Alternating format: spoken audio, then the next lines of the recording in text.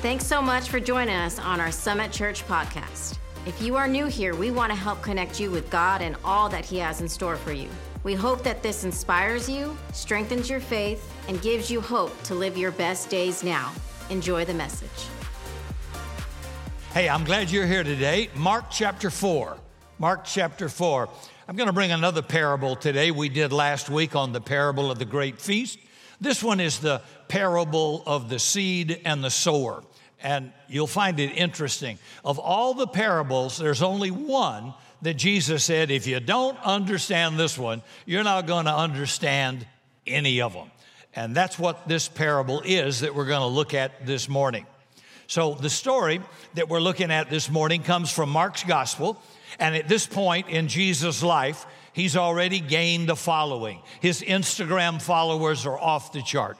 Facebook, he's leading the way in everything.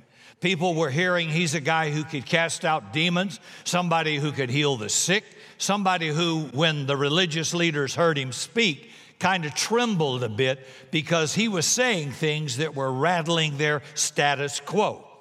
People would come asking, what's he going to do next?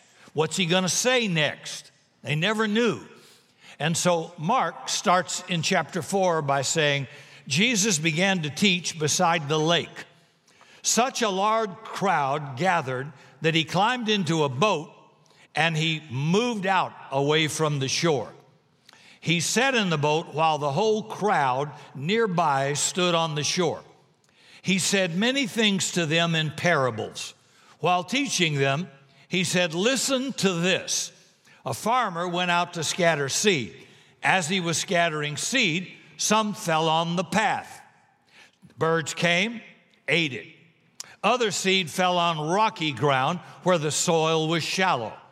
They sprouted up immediately, but because the soil wasn't deep, when the sun came up, it scorched the plants, and they dried up because they had no root. Other seed fell among thorny plants. The thorny plants grew and choked the seeds, and they produced nothing. Other seed fell into good soil and bore fruit. Upon growing and increasing, the seed produced in one case a yield of 30-fold, in another case a yield of 60-fold, and in another case 100-fold. So I want you to imagine for just a moment, you're one of these people who went to find out what Jesus was saying. You've heard a lot about him. You're hearing these things about Jesus' life. And you heard he's saying these things that are kind of mind-blowing to that culture. Then you go to here. Maybe you're sitting on the edge of your seat like, okay, what's he going to say next? So he starts talking about a farmer throwing seed. And you're like, okay, I know what that's all about. I've seen that before. Come on, keep going. And Jesus tells the story, and he ends it by saying, the seed that landed on good soil grew and bore fruit. Those who hear should listen and understand. Then he leaves. Well, what do you think they might be thinking at that moment? They were probably like, we came for that? Seed and good soil grows and bears fruit? Duh. Tell me something I don't know. There's got to be more to this than that. And many times when Jesus gave a parable, there was. And in this case, there was. The people heard that and they went home. But some continued to follow Jesus. So when we pick it up in verse 10, it says, when they were alone. This is Jesus and the people who continued to follow. The people around Jesus, along with the 12 disciples, asked him about the parables.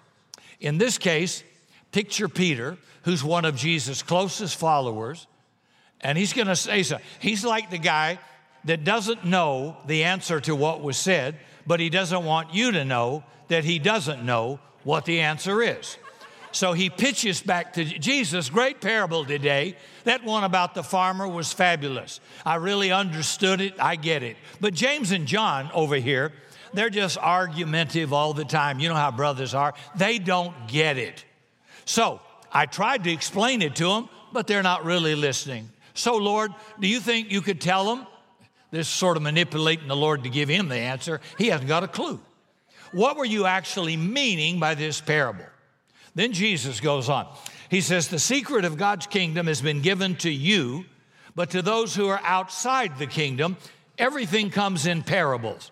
This is so that they can look and see, but not have insight, and they can hear, but not understand. Otherwise, they might turn their lives around and be forgiven. I grew up singing songs like, Jesus loves me, this I know, for the Bible tells me so. Or Jesus loves the little children, all the children of the world. So I had this idea of Jesus being the most loving, welcoming, and caring guy that ever lived. Then you read a passage like this, where Jesus says they can hear but not understand. Otherwise, they might turn their lives around and be forgiven. Well, at face value, that doesn't really sound like an idea who fits the image of what I thought Jesus to be. It's kind of troubling if you just read that much. You know, anytime you come to one of these moments in your faith, it's always important to go a little bit deeper and ask, okay, what's going on here? Let's see if I can learn more. So in this case, you find out what Jesus was doing was quoting a prophet in the Old Testament named Isaiah. If you're from Europe, Isaiah. The prophets throughout Scripture were people who were commissioned by God, sent to nations and to leaders of different countries to say, hey, you guys are headed the wrong way. If you don't turn your lives around, if you don't change your lives, trouble is coming. Judgment is coming. So they would go to these people and say, you're on the wrong path. Turn around, things will go well for you. But if you don't, trouble is coming. So Isaiah was sent to Israel during a time when Israel's kings weren't doing a very good job of following God. They had pretty much abandoned all that God had called them to do, and they're kind of living their own lives doing whatever they wanted to do. So God sends Isaiah to Israel, and he says, you know, go say to this people, listen intently, but don't understand. Look carefully, but don't comprehend. The same thing and same idea that Jesus shared about. That's what he's doing, is what Isaiah did. When the prophet Isaiah would go, he would deliver a pretty strong message that challenged people to change their lives and the way they were behaving, and would tell them something they didn't want to hear, but would change their life. By the way, anybody ever had your wife tell you something you didn't want to hear, but it was good for you? Yeah, come on, chicken. Come on. Let me ask you this.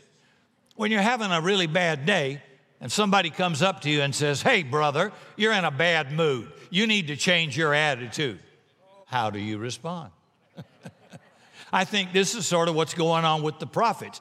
They came to deliver this message to tell the people or the leader, you're doing something wrong. You need to change your mind, your attitude, your way of life. And oftentimes the people, when they heard this, were so set in their ways, it didn't matter what they were told. They were going to do what they were going to do regardless.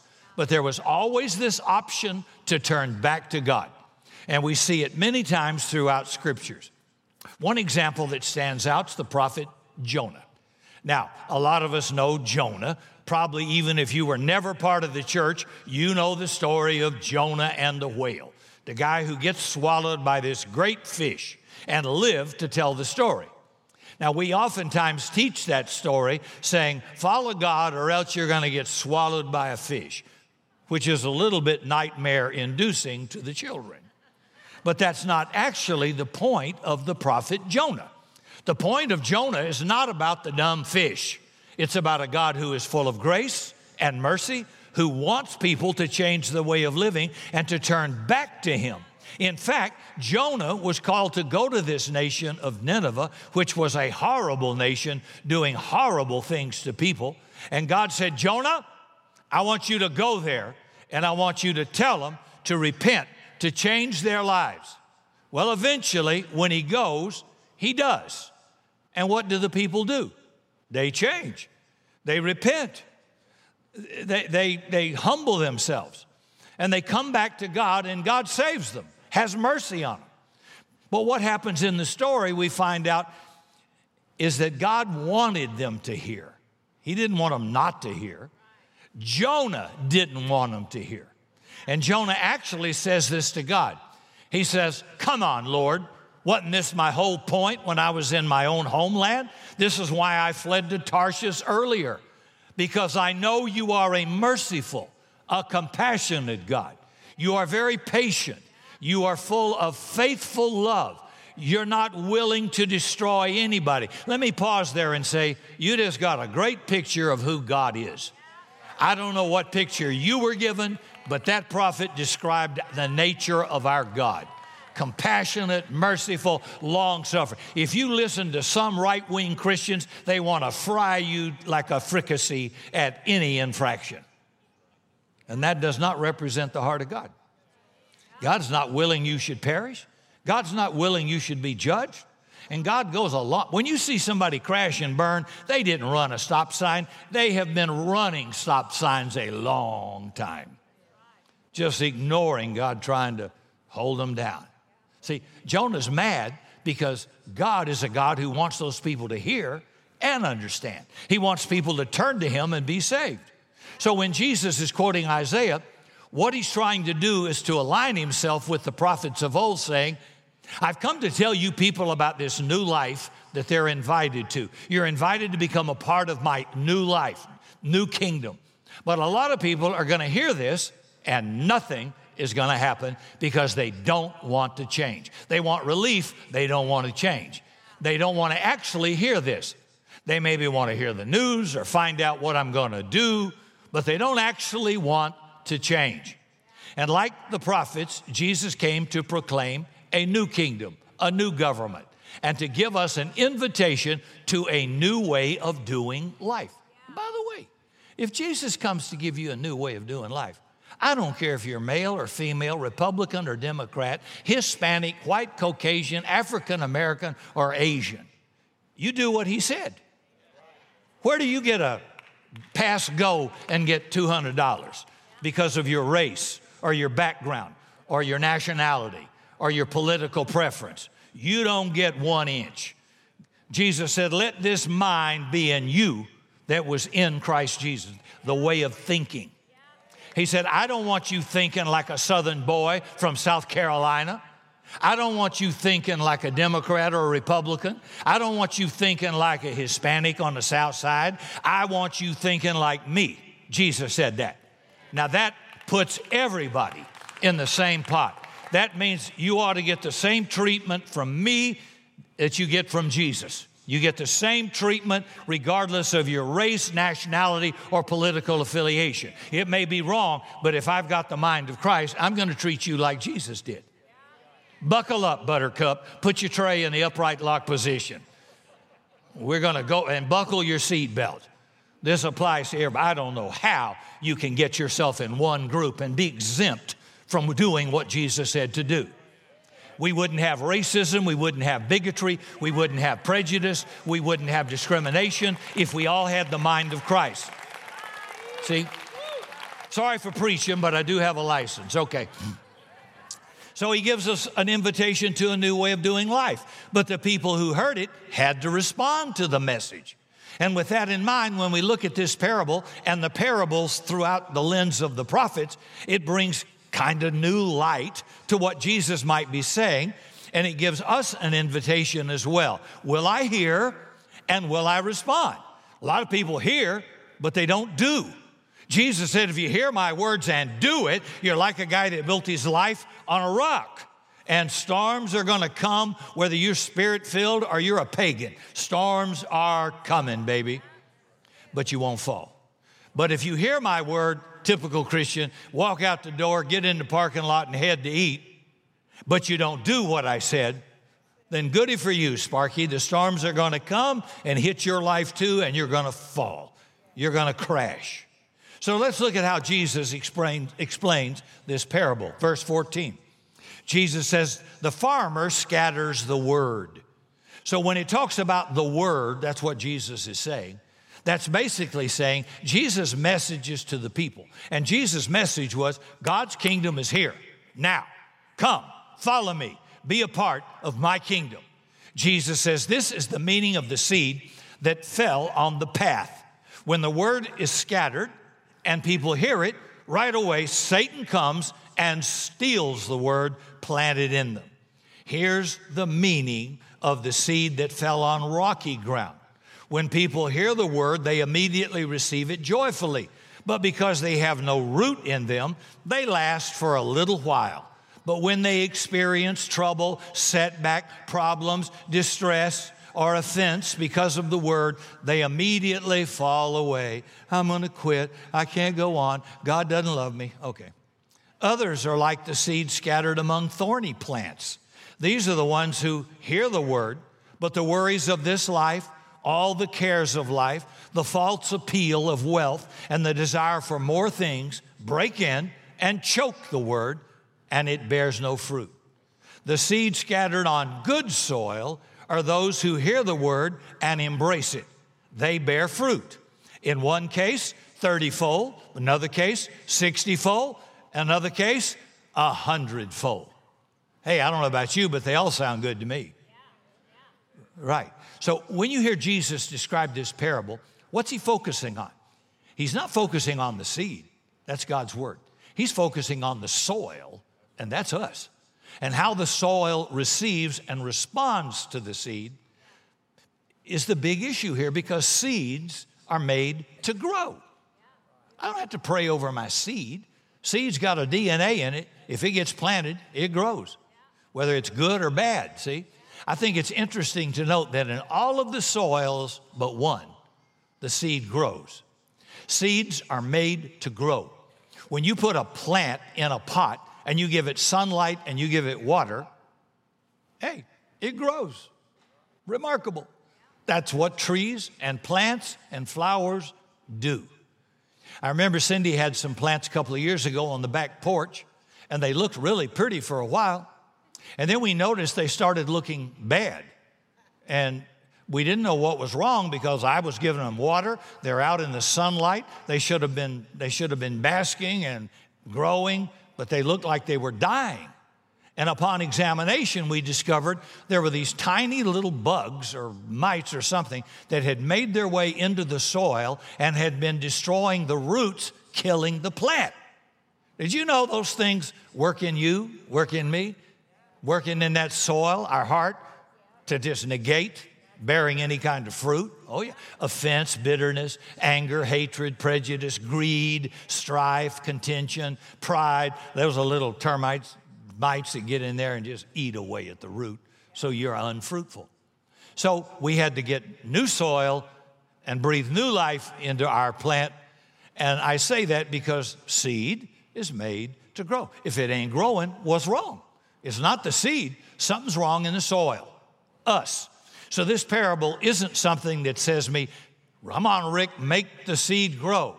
It's asking us, will you let the seed grow in you? See? Will you let it grow in the soil of your heart and let Jesus plant himself in you and grow and bear fruit in your life? Not too complicated. So that's what Jesus is asking with this. Are you going to let me plant my word in your heart and life and let it grow and bear fruit? Are you just going to walk away and stay like you are?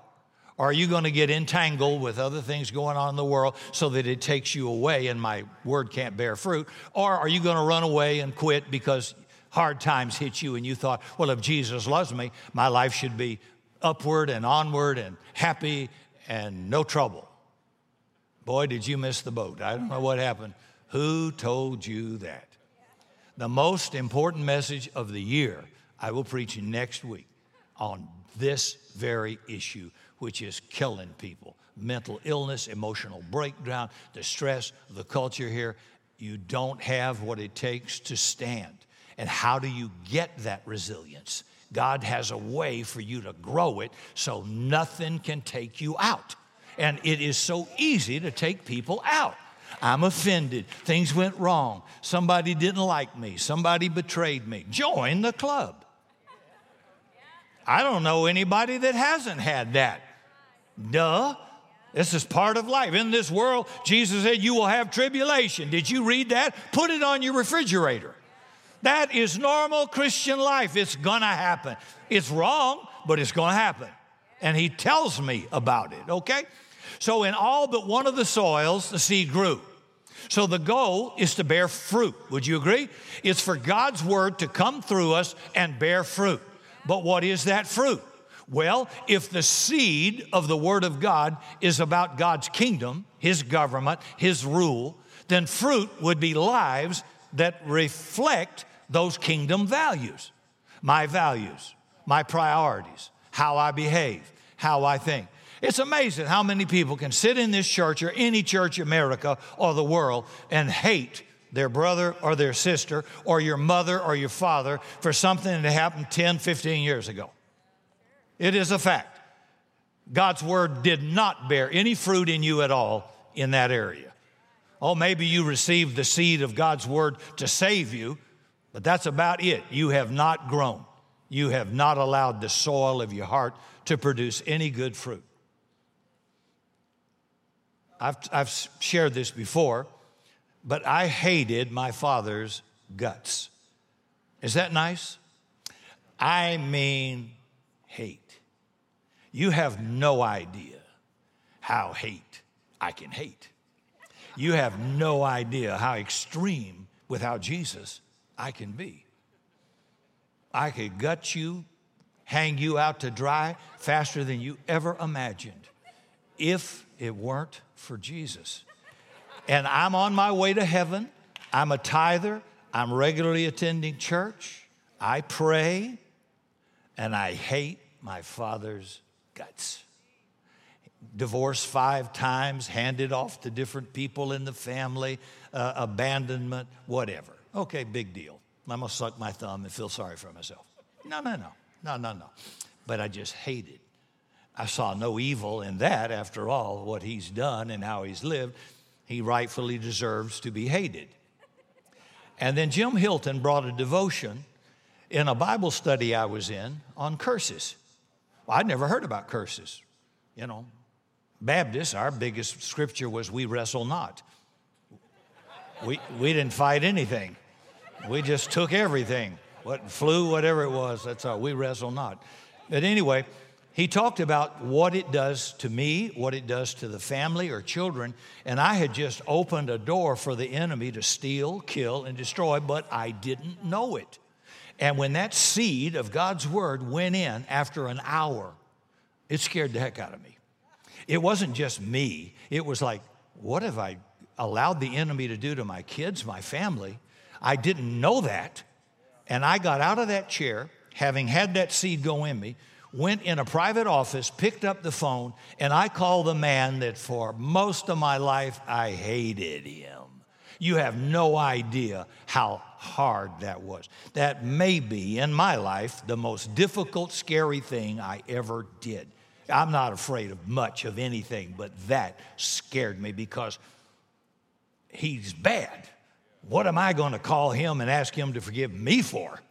He's the bad guy. I'm forgetting Jesus saved me, the bad guy. But what's that got to do with anything? And I asked him to forgive me for hating him and whatever. And I broke that curse. So glad I did. But I'm showing you that seed, although you wouldn't have known it was working in me, when I did hear it, I responded to it. And that's what God's asking you to do. When you hear clear scripture, God says, I ain't asking you to think about it. I'm asking you to do it. I'm asking you to do it. I don't care what your race is. I don't care who offended you. I don't care what you've been through. That's my word of the kingdom. Behave like that. Now, I'm cut and dry. That's pretty clear for me. How long is it going to take you to bear fruit? Sadly, many Christians don't bear any fruit. But in John 15, he says, my Father is glorified when you bear much fruit. That means if seed goes in you, your body, girls, when seed goes in you, is going to change. You're going to get big. You're going to hang out all over the place because that seed is alive and seed grows.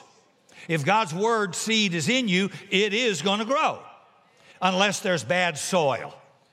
And this is what God's asking us to check. What kind of soil are you? And so maybe it means for you the ability to forgive someone who's hurt you deeply, just like I did. Or that fruit could be able to love and care for somebody who votes different from you, or somebody from a different background or race.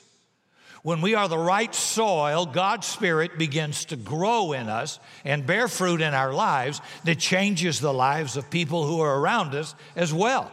And so what this parable forces us to ask is not, will the seed of God grow, but will I let the seed grow in me and bear fruit? Now, let's go back and take a look at the parable and look at the explanations of each of these soils. And as we do, ask yourself this question: which soil am I? In this season of my life right now, which soil, I'm about to read, describes me? I say this season because life has seasons. Our faith has seasons. Sometimes we feel like if we're following Jesus, everything's needs to be moving to the right and upward on a graph or chart. And that's a hope, sure. But oftentimes, life doesn't happen that way. Life is hard. Sometimes we plateau. But the hope we find in this passage is that even when we do, that God continues to work. God's seed continues to grow. I'm sure my grandfather thought I was a hopeless case as a teenage boy in high school raising me. He took me to church every morning on Sunday. There was no debate about it, and he was hard of hearing, and he would listen to Dr. DeHaan, the radio Bible class of America or something. He turned that sucker up. You could shake in the bed hearing him preach. I hated it, but I heard it. And it wasn't bearing any fruit. But little did my grandfather know, he did get to live to come to one of the crusades that I spoke and hear me on stage preach. And I thought, I know it's been a long time, Grandpa, but that seed went in me.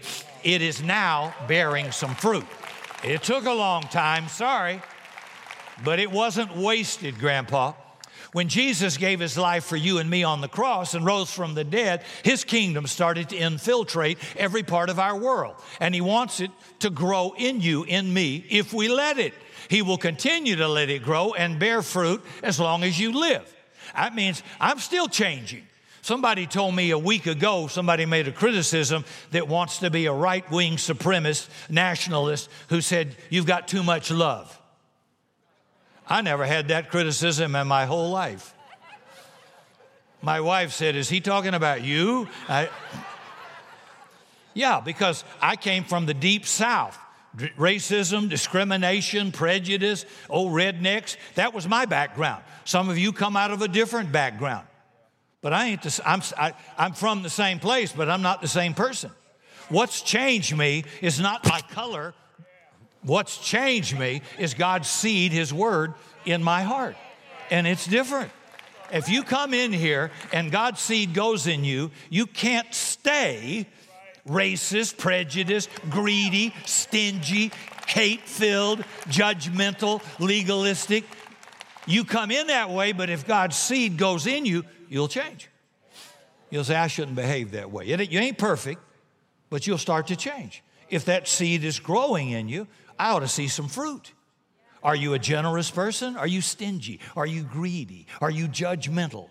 There are some people that want me to get on a soapbox and hate everybody, want me to tear apart every administration or whatever. Good luck to you. Good luck to you. I'm not your puppet.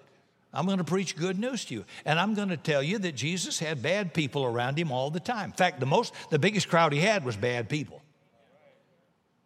See, if you don't respond, I'm just going to get every strip club and bar in town and tell them we're going to give sandwiches and beer. Come on, I'm going to preach you. Give me 20 minutes. And your beer drinking and your philandering doesn't bother me at all. Didn't bother Jesus at all. He just gave them good news. Only God can change you. Only his word can change you. I can't change anybody. But if you'll let that seed go in, it will. But there are plenty of people who hear it, walk out, and the enemy just takes it, and life goes on as normal. Nothing changed. So let's go back to the parable and start with the very beginning, with the seed that fell on the path. Jesus says this. This is the meaning of the seed that fell on the path, on the road. When the word is scattered and people hear it, right away, Satan comes and steals the word that was planted in them. What's the first words he said in the Bible? Satan's first words to Eve, hath God said. God doesn't mean what he said. He's old school. He's out of touch. He wanted to change it, see, steal it away. She bought it, hook, line, and sinker. And that's why we have fallen humanity to this day. And by the way, Adam joined her in the same deal. So when I think about the path, I think about Marshawn Lynch, specifically Marshawn Lynch press conferences. If you're a football fan in here, you remember that Marshawn Lynch was a running back for the Seattle Seahawks. And he had the best press conferences of any NFL player. It doesn't matter what question sports reporters asked him. His response, go Google it, is, I'm just here so I don't get fined. What about that incredible play in the third quarter, Marshall? I'm just here so I don't get fined. Unless Marshall wants to change, Marshawn is going to be Marshawn. See, the path, when I think about it, it's like we're set in our ways and we're just not going to change no matter what. We're going to do what we're going to do. Now, what that might look like in our lives is, I'm just here because my parents are making me come. I'm just here because my wife wants me to be here, but I ain't really here. We come and we like feeling connected, but I don't know if I can believe any of this stuff about Jesus, so I'm just going to go do my own thing. I think about the path as being something where we show up, then we go back home, and life goes right back to normal. I think the path can also show up in another way. Like, I'm going to check the news headlines during the sermon on my iPhone because I've heard this one before. Didn't work in me, but I've heard it before. Or I'm not going to go this week because it's not deep enough for me. Or I know where he's going with this, so I'm going to start thinking about what I plan to do right after the service. I hope I can get out before the crowd starts. And I'm not actually going to listen to what's being said. And honestly, this path is the biggest danger for lifelong church attendees because we know a lot of stuff, we've heard a lot of things, and it becomes so easy for us to just be numb and check off our box or check out completely and not actually let God's word ever sink into our lives in any meaningful way that would produce change. And another thing, if you could do it, if your faith is feeling stagnant, is try switching up your spiritual practices. Maybe you're somebody who always reads the Bible. Okay, well then maybe now listen to it on audiobook and let it be read to you, and maybe you'll hear something in a new way. Find podcasts to listen to. Maybe start praying the Psalms. Try something to switch up what you pray and how you pray. Figure out something you can do to dig a little bit deeper. The next one is the rocky soil. Jesus says, when people hear the word, they immediately receive it gladly. Because they have no root, however, they last only for a little while when they experience distress, a setback, trouble, bad news, or an offense, and they immediately fall away. They just give up as soon as trouble. What did Jesus say? He said, in this world, you're going to have trouble. Duh.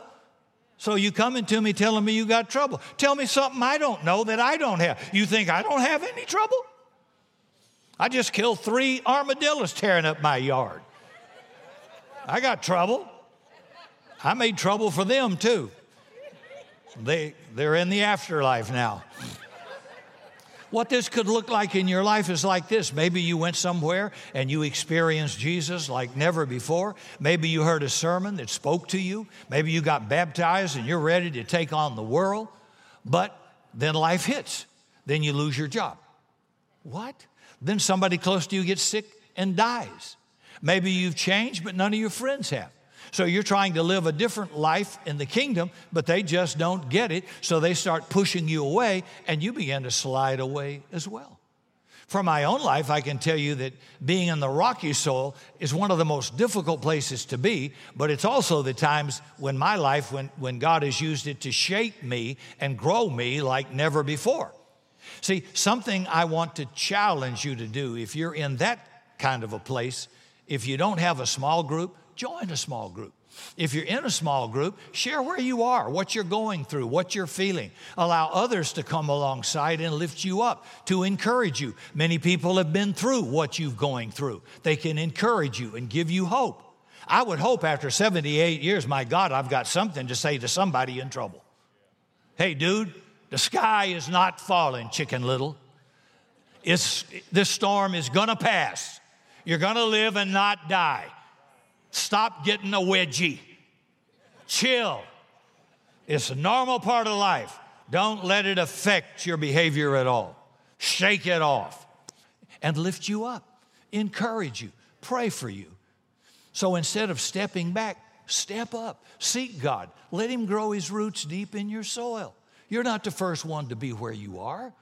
The third one is the thorny plants. Jesus said, these are the ones who have heard my word, but the worries of this life, oh, what's going to happen? Then the false appeal of wealth, the desire for more and more things, the busyness of a busy life choke out the word, and it bears no fruit. See, why don't we talk about the sin of busy? Just, well, I'm so busy. Well, I've got this. Well, I've got that. Well, I'm doing well. Business is well, but I'm chasing this. I've got to go here. Plus, I've got 2 new houses. I've got to go check on them. We're going to spend the weekend there. And pretty soon, nothing was bad, but pretty soon, it just chokes the word out of you. And I see you maybe Christmas, maybe Easter. Oh, you're going to heaven, totally non-fruit bearing. Why?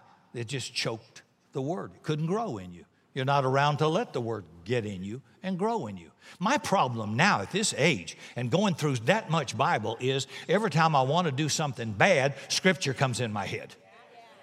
Anybody like that? I hate that. It's like, well, I'm just being honest. That's a good reason to memorize some Scripture. You can't behave like that. I want to, but I can't. It's not part of the kingdom. God said, don't do that.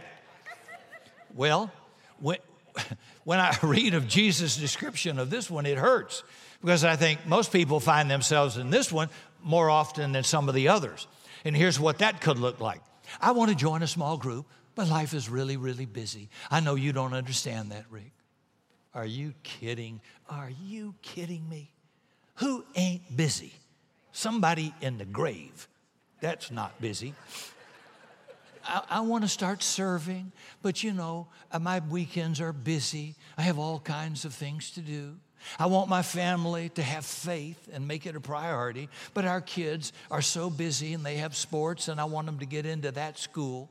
And the tagline for this soil would be, but. I love church, but. I really like what Jesus is saying, but. We could also think about this as the soil of priorities. Do we even have space in our lives to let Jesus begin to grow in us and to bear fruit? If this is where you are, here's my challenge. You know, take a to-do list and bring it to God and say, God, help me see my everyday to-do list as something that can be an act of worship. Help me see this as something I can do with you, not apart from you. Or another thing is take your calendar and actually schedule time to be with God. My coming to church, whether it's a Saturday or Sunday, is not debatable. That was before I was ever in the ministry. That wasn't going to change. That was a priority. That seed went in me well. Forsake not the assembling of yourselves together. And if you're without the word going in you or being washed with the water of the world, then people just sit at home. They've got good money, a good income, and they have very little need. So they sit back and say, well, I might watch it online, I might not. But that's not what Jesus said. You're not being washed with the water of the word. So it has very little impact over your life. Very little. The Scripture's always barking at me. Always barking at me. You know, if Cindy makes me mad, it barks at me. Not only is she barking, the Word of God's barking out. Am I the only one? Yeah. See, I want my family to be good soul. Don't let anything touch that where you schedule your time for God time. That's all. You figure it out. That's for you to do. The final soil is good soil. That's where we'll stop. That's the soil we all hope we can become. Jesus said, the seed scattered on good soil are those who hear my word and do it. They bear fruit, sometimes 30-fold, sometimes 60-fold, sometimes 100-fold. See, the good soil is the soil that creates space for God's seed to implant itself into my life to grow and bear some fruit. When's the last time you bore some fruit? When's the last time God said something and you said, shoot, I need to change. I need to change that. See, how does it do this? Jesus said 2 words. It hears and it does. It embraces the word. So you remember when you first learned how to swim, if you ever knew how to swim. And I was a water safety instructor and a diver, so I know a little bit about this. But when you learned first, the first step was to go to a pool. That's pretty obvious. Had to find some water. Bathtub wouldn't do it. That's kind of important. Next part was you're at the pool and somebody talked to you, maybe an instructor, about what you were going to do when you got in the water. And once you understood that, you might have slid into the water and they teach you how to blow bubbles. Get your head underwater, blow bubbles, trying to acclimate you to get unfearful about the water. So we do it in a fun way. Maybe they teach you to float on your back a little bit. Again, getting you familiar with the water. Maybe they held onto the side of the pool and you kicked your feet and added your arms. And before you know it, you're able to move along a little bit and begin to swim. I used to take my granddaughter, Mia, to learn how to swim. And I watched that little thing go from being afraid of the water to being Phelps going down the pool. And then under the water, the length of the pool. And I thought, I've been doing this with her for a month, and it went from nothing to this, just little by little by little. They teach you one thing, you learn it, you embrace it, you do it. Then, once you qualify there, you go to the next step. Jim Williams over here, and probably some others, Rick Poe is a captain with Delta Air. There may be some other pilots in here. But when we went to pilot school, they didn't throw everything at us. They just threw a couple of things at us, and we practiced it. We listened, we learned, and then we did it over and over and over. And occasionally you see these pictures in a movie where the flight attendant gets up in the cockpit of a 747, and they're going to talk her into a landing. You better hope to God that is not you on that airplane. She is not going to land it. She's going to crash it. Ace jock alpha male. The first time I ever tried to land an airplane, it was sideways. It was ugly. I thought it was easy. With no experience, it looked easy. It wasn't easy. So I had to keep doing it over and over until I got it. Then it got easy. Then they would throw something else at me, Jim. And they don't throw all those dials and switches and levers at you at once. You'd freak out, just little by little. And God grows you the same way. You hear the word, I'm not very generous. I don't give anything. Maybe I don't serve anywhere. Just one thing, God says, let's just work on that for a while. Let's just work right there on that. Once you got that under your belt, we'll move on to the next thing. He doesn't come at you with everything, right? No. Thank you for that underwhelming support. Okay. I'm trying. I'm really trying. You go to the next step. I think the same thing goes on in our spiritual lives, what's going on with good soil. Theologian Klein Snodgrass describes it like this. He says, to be a disciple of the kingdom means hearing and remaining focused on the message of the kingdom in such a way one becomes defined by it. He says, the key to spiritual formation is a willingness to listen, the practice of the discipline of listening, and responding appropriately to the word you received. So you hear, you embrace the word, you respond, and you take the next step. See, I think Jesus says, if you don't understand this parable, you ain't going to understand any of the other ones, because he wants us to know, when I'm speaking, this is Jesus, when I'm speaking, I want you to sit with it, think about it, wrestle with it, and keep moving forward. And the people who were asking Jesus to explain the parable were the people who kept moving forward, even though they didn't fully understand it. They kept chewing on it and asking, what does this word mean for us? How do we apply this to our lives? And I think at the core of following Jesus is the idea of actually listening to what Jesus is saying, hearing it, thinking about it. How do I apply this to my life? How do I move forward with it? When we do, God's Spirit begins to take hold of our lives to help us grow, help us bear fruit like never before. And it forces us to ask, will I create space in my heart, in my life, and let the seed of God's Word go deep in my soul and start to grow and bear fruit so it changes the way I live and the way I see my world? If we're parents, don't we want to ask the question, what kind of soil am I helping my kids become? What kind of soil am I helping my children to have? Every week when we show up at church, it forces us to ask, even if I didn't really like the speaker today, what is Jesus calling me to do as a result? How is he calling me to live my life differently? And when we do that, when we hear, when we embrace, when we keep moving forward, God's Spirit just goes deeper into our lives and changes who we are, and fruit gets produced. So the good soil hears Jesus' words, applies it to our lives, and then God makes us grow, and God bears the fruit in our lives. For 2,000 years, people have been hearing God's word about the kingdom. For 2,000 years, it's been taking hold in people's lives and transforming the way people have been living. And that's why we're here today. So this parable forces us to ask the question, which soil am I going to be? Which soil is our church going to be? Am I going to be a kingdom church, or am I going to be a Republican church, a Democrat church, a white church, a black church, an Asian church? I wish you'd get as mad about that as I do, because they aren't in the Bible. There is no male, no female, no bond, no free, no Jew, no Gentile, no Democrat, no Republican. When you come through that door, you come into a spiritual new birth, and you leave your racial identity, you leave your national identity at the door. You are now in a new government, a new kingdom. And he says, in my kingdom, this is how we behave. This is how we lead. We are brothers and sisters in Christ. And I'm telling you, there's tons of people going to heaven who don't want to hear that. They do not want to hear it. I'm going to receive it. And whatever the price is, so be it. That's just tough. So my hope, my prayer is that we become good soil, and we let God begin to work in our lives to bear fruit.